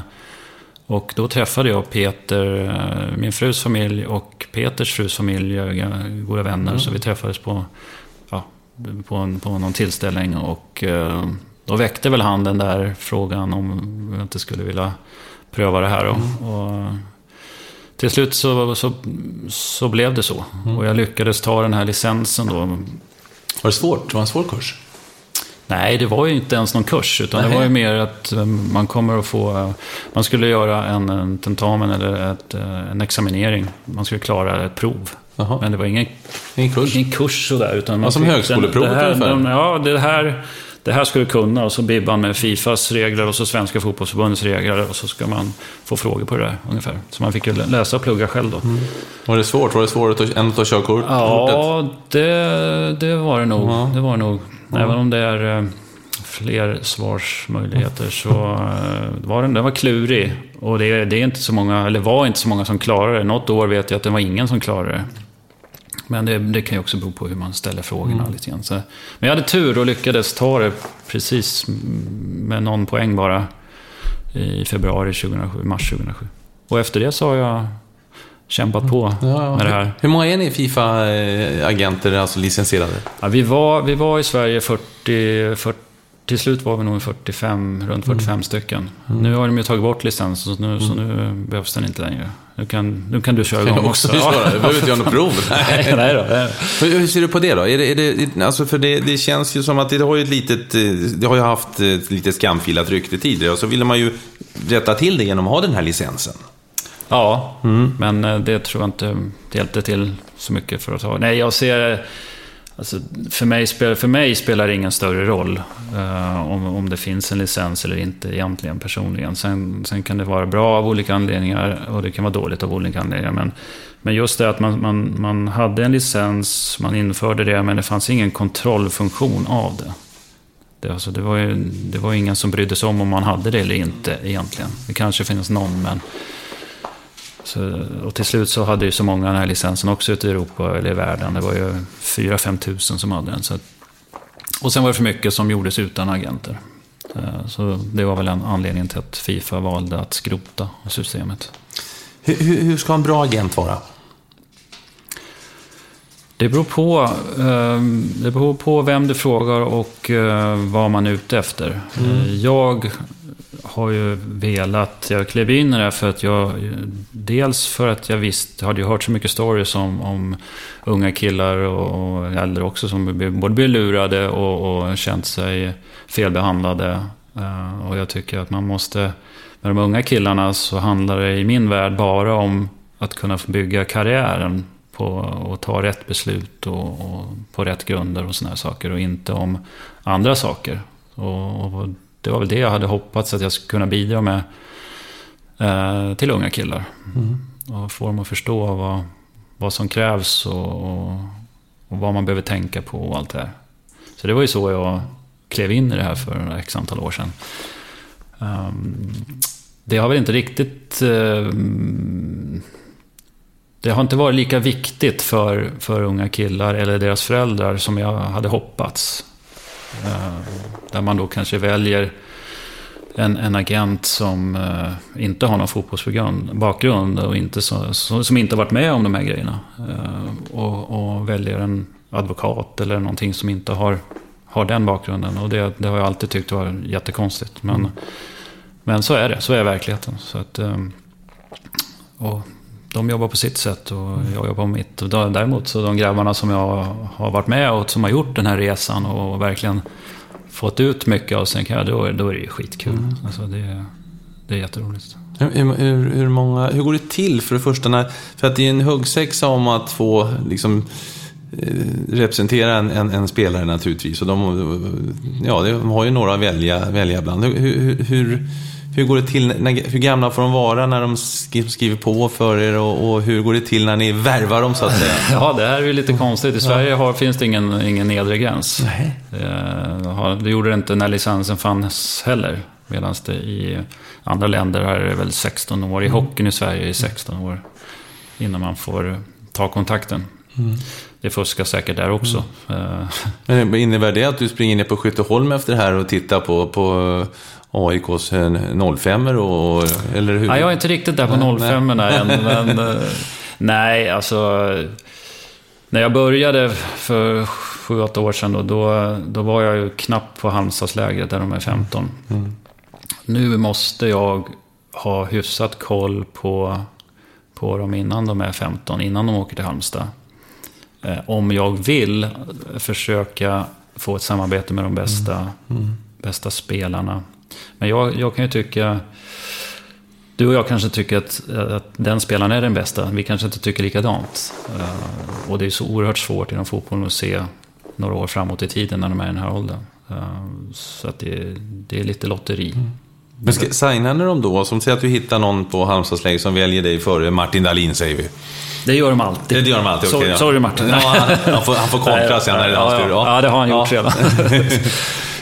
Men alltså, och hur går det till? Då skriver man kontrakt då på 5 år eller skriver man kontrakt tills vidare kontrakt med den? Man fick ju tills nyligen då fick man ju bara skriva max 2 år. Så var det.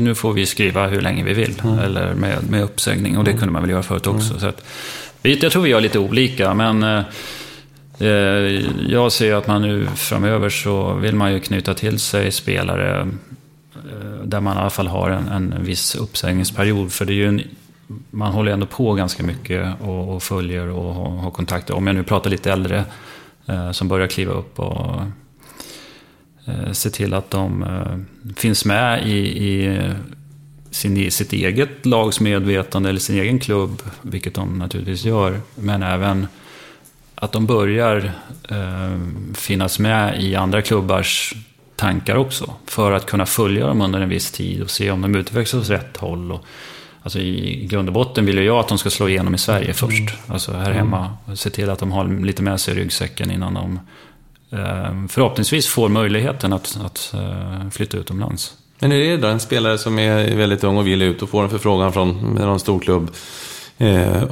att komma dit? För det händer ju att de flyttar till Arsenal och Liverpool och allt vad det heter, och även andra europeiska länder. Hur agerar du då? Och när du känner att det här, du är inte mogen för det här, om han verkligen vill då och pengarna finns där. Ja, men det är ju alltid ju individuellt och vilken situation killen är i och varifrån han kommer och familjesituation. Det är massor med saker, så det går liksom inte att döma en kille som är 16 och drar till England eftersom man inte vet varför han gör det.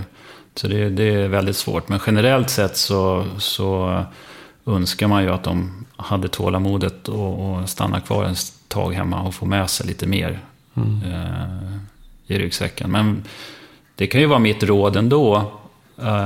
Mitt råd är att du inte ska ta det här. Du ska inte flytta utomlands, eller du ska inte flytta från Karlstad till Göteborg, för du är inte klar. Liksom. Du är inte mogen att klara av det själv heller.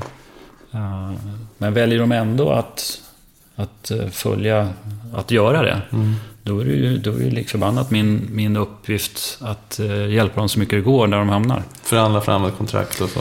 Ja, fast det är ju förhandla fram, självklart, det är ju det vi gör, och det ska vi ha koll på, men det har vi ju koll på. Men det är de andra sakerna som är egentligen, framförallt de är 15, 16, 17 år, så är det ju det som är viktigt.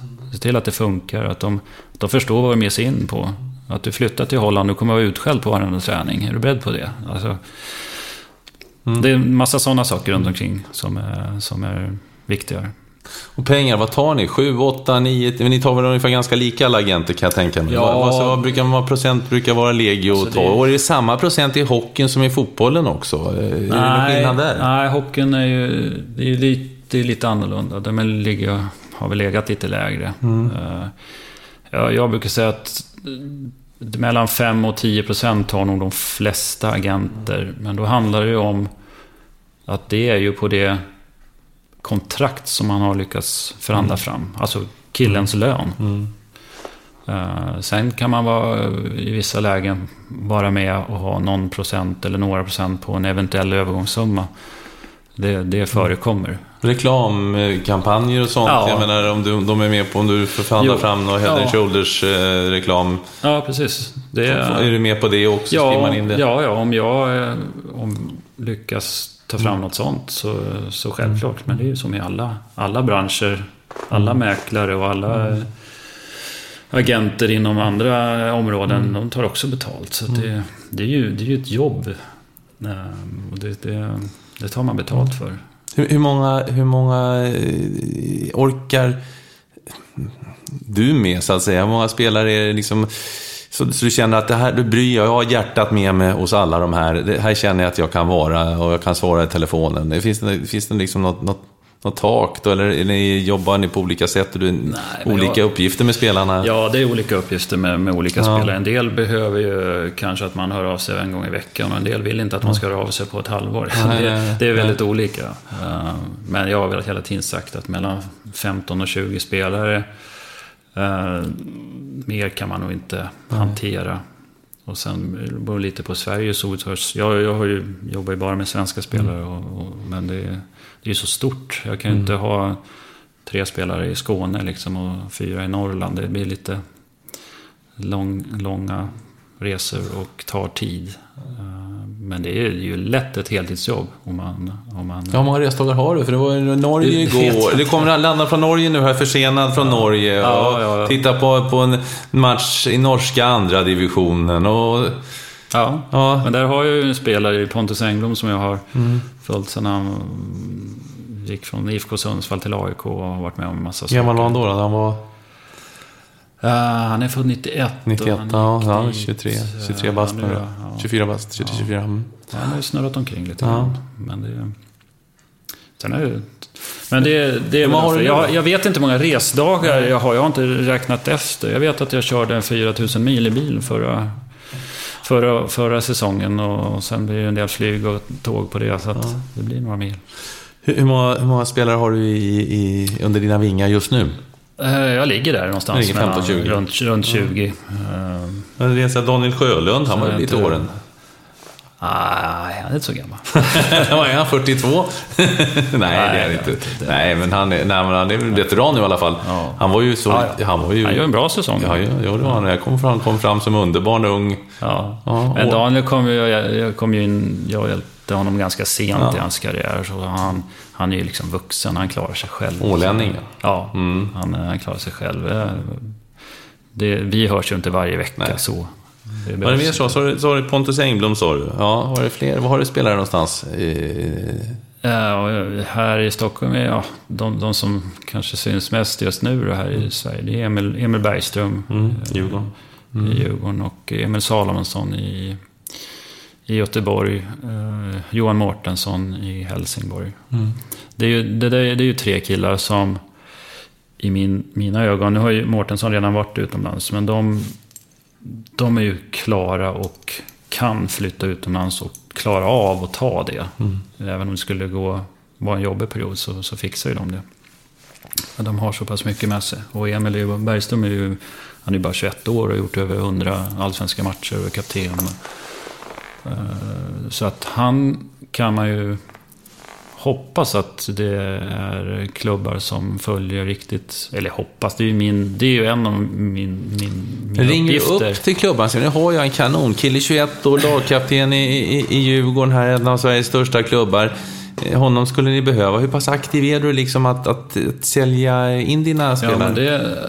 Ja, det beror lite på hur aktiv. Jag är ju inte jätteaktiv om de hoppar in i Allsvenskan första gången och gör ett mål. Alltså, då är ju min värld som inte färdiga för att klara av det.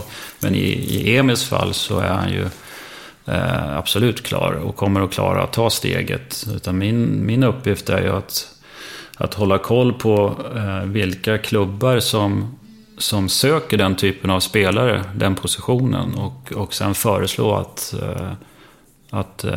eller tala om för dem att han finns. För de måste ju själva se honom och vilja ha honom. Och förhoppningsvis vilja köpa honom för en bra peng. Det är ju den perfekta världen. Sen funkar det inte alltid så. Framförallt inte idag när det finns så oerhört mycket gratis spelare som inte kostar någonting, som ändå är bra. Och det är klart att det blir svårare om det för en spelare som Emil som kostar ett x antal miljoner. Men han kommer att få möjligheten så småningom. Och sen har man måste ha lite tur ibland. Som jag hade. Har du ligger de extra bra till dina spelare förhållanden i och med att du har fina kontakter där? Bygger du på det också att han kommer Stefan Pettersson, honom kan vi lita på? Ja, alltså jag hoppas att de kan lita på mig, men det har ju inte...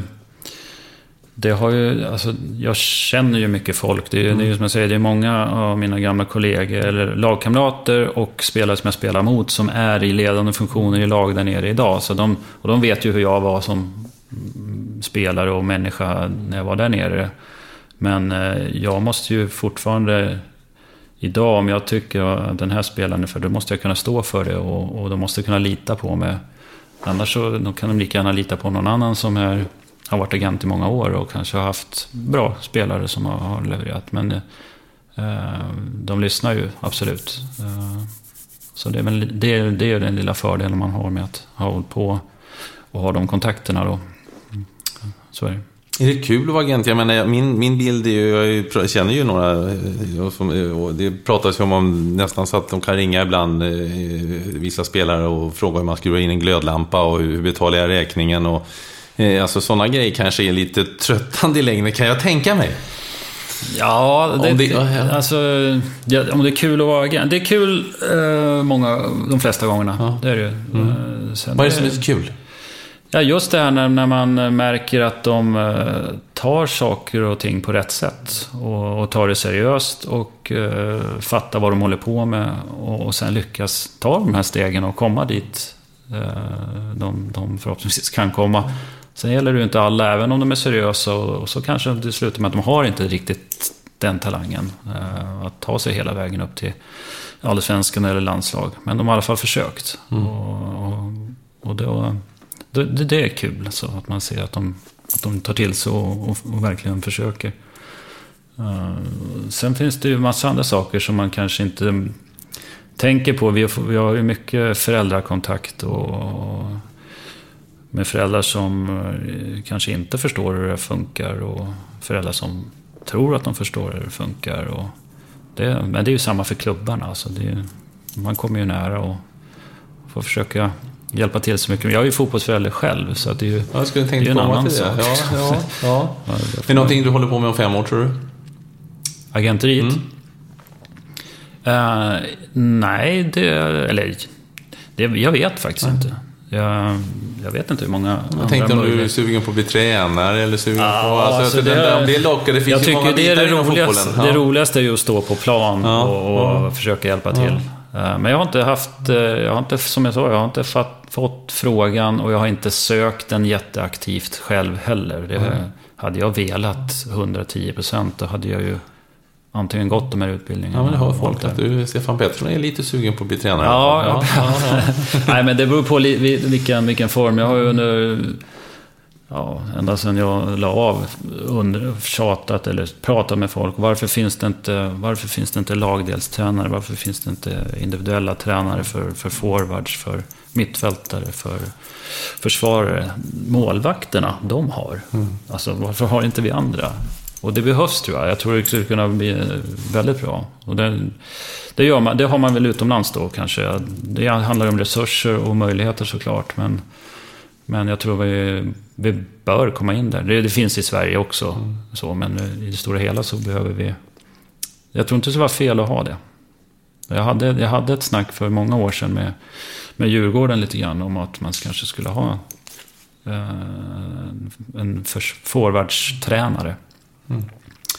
Det blev ingenting då. Men det tror jag definitivt skulle Det finns ju så många funktioner. Titta på landslaget häromdagen, eller den senaste landslagssamlingen. Det var ju lika många ledare som spelare som var runt här på Friends Arena. Ja. Så jag tycker att, vad gör alla? Det är ju min liksom spontana undran. Ja, precis. Ja. Det finns många runt landslaget. Ja. Nej, men vi tappar bort det lite när du frågar om det här med betala räkningar och skuld. Ja, just det. Ja, precis. Jag försöker nog få dem att ta ganska mycket ansvar själva, för det är ändå det som kommer att... Men går du kurs med dem? Så här ska du göra när du betalar räkningarna i England. Alltså du fyller i här och så lägger du in där och så trycker du på den knappen. Och... Det kanske kan behövas på vissa. Nej, men alltså jag tror ju på att man måste lära sig att ta eget ansvar för sin egen situation. Och då kan inte jag göra allting åt dem. För då kommer de inte utvecklas vare sig på plan eller som människa. Alltså du måste växa lite och ta ansvar för dig själv. Och det tror jag också är en viktig del i att kunna bli så bra som möjligt i det du håller på med. Det tror jag absolut. Ja, vi börjar ju nu. Du sa det själv. Kommer från en riktig idrottsfamilj, en riktig fotbollsfamilj. Pappa Bengt, alltså allsvensk fotbollsspelare. Du, allsvensk fotbollsspelare. Och din son spelar fotboll också. Berätta. Ja, jag har ju två söner. En i Djurgården. En yngsta spelar Djurgården 2017 nu och försöker slå sig fram där. Han är född? Han är född 98. 98. Min stora grabb är född 89. Han gjorde några allsvenska matcher i Gais faktiskt. Men slutade här för ett tag sedan. Ja, Gais och Örgryte var det också? Nej, Örgryte var han också, precis. Vad sa att han var 90? Han är 89. 89 var 89. 25. Men han... Det brann väl inte riktigt 110 för att ta de här jobbiga perioderna. Jag har också en knäskada, men det är många som får. Och så får man ju fixa det och så får man köra vidare och ta den tunga perioden. Han valde väl inte att göra det. Alltså han är duktig på andra saker. Så att han valde den vägen. Vad jobbar han med då? Eller vad? Nu har han kepsbutik, en store heter de, som finns på några ställen i landet där han är med och kör. Så att han har precis flyttat upp hit till oss. Så han bor hos mig just nu. Så det är jättekul. Och yngsta son, alltså Djurgårdens U17. Vem är hans agent? Han har ingen än. Han har bara en jobbig farsa. Det där med jobbiga föräldrar, ja, precis. Ja. Nej, men det är jätteroligt att följa. Jag försöker se så mycket som möjligt. Hur är det som fotbollsfarsa? Du har ju varit med. Ofta brukar ni vara lite lugnare än de som inte haft farsor som har spelat. Ja, nej, men det är så jag är nog ganska lugn.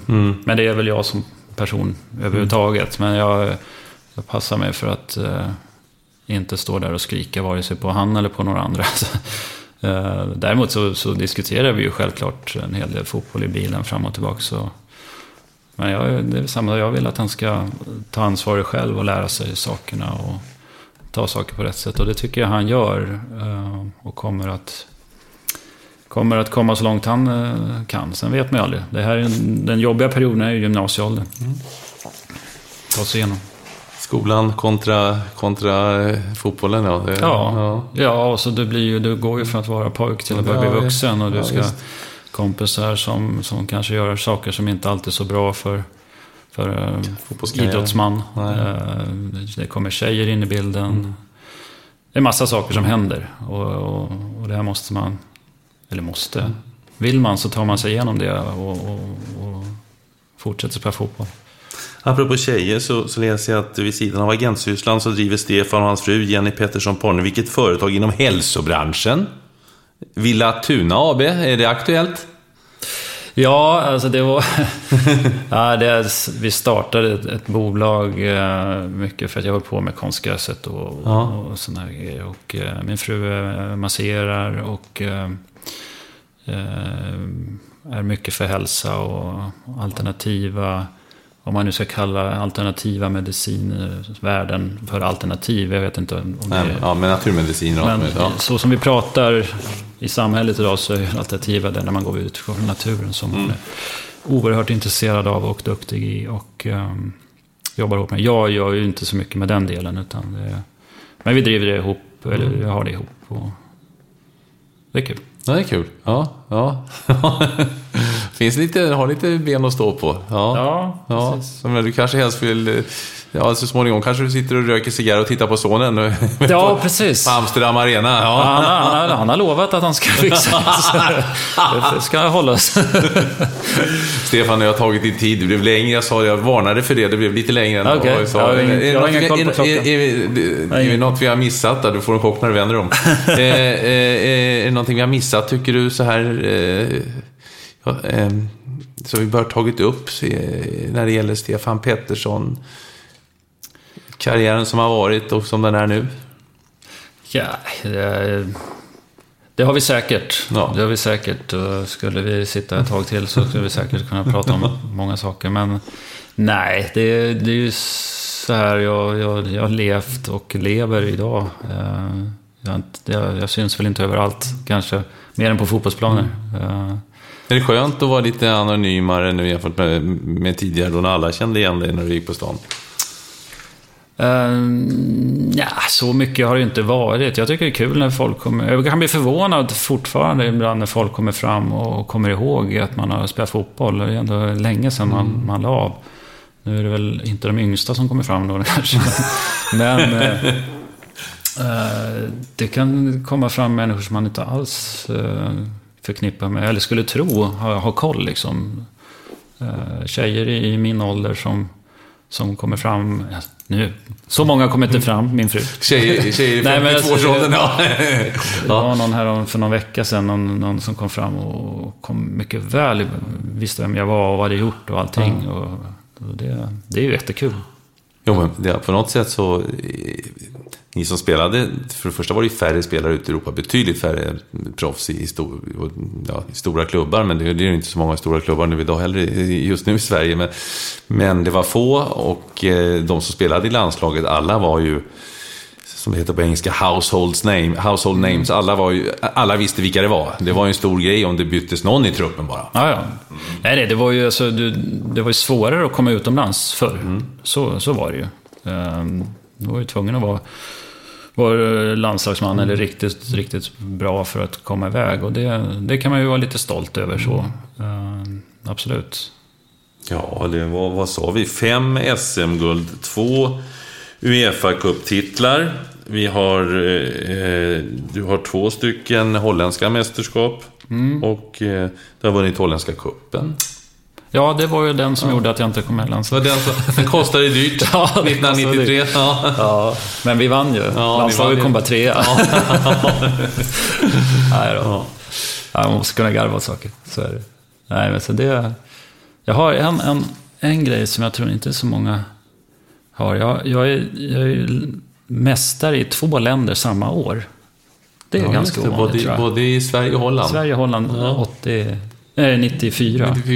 Ja. Och jag hann ju precis spela så många matcher som jag fick medaljen. Det är starkt. Ja, det kan vara. En anekdot.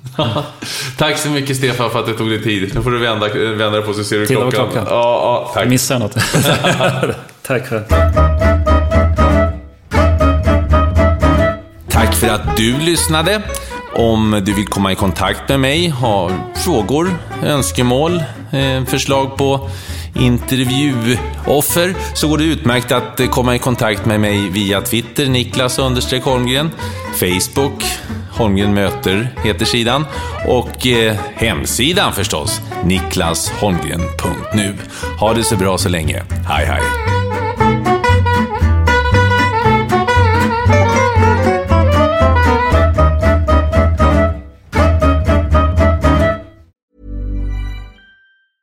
Ever catch yourself eating the same flavorless dinner 3 days in a row?